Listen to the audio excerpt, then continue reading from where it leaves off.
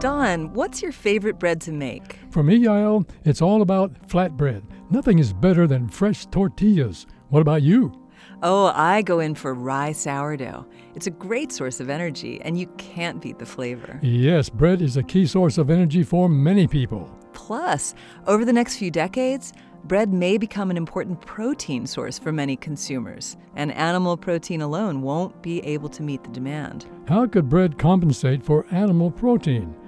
Even whole grain breads have nowhere near as much protein as beef. Well, it so happens that researchers are engineering a new kind of flour for bread making, a flour made from insects. You're kidding. It may sound strange, since insect food is still a niche product in America, but insects can be full of nutrients. 100 grams of raw mealworms contain about 20 grams of protein.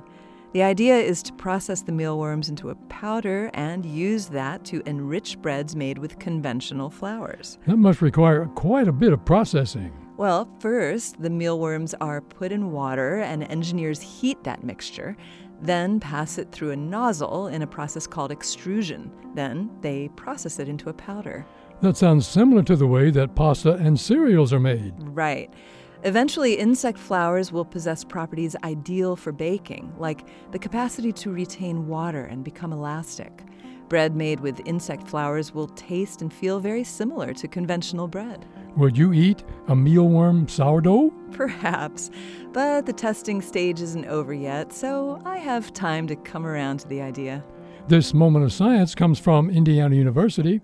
I'm Don Glass. And I'm Yael Cassander.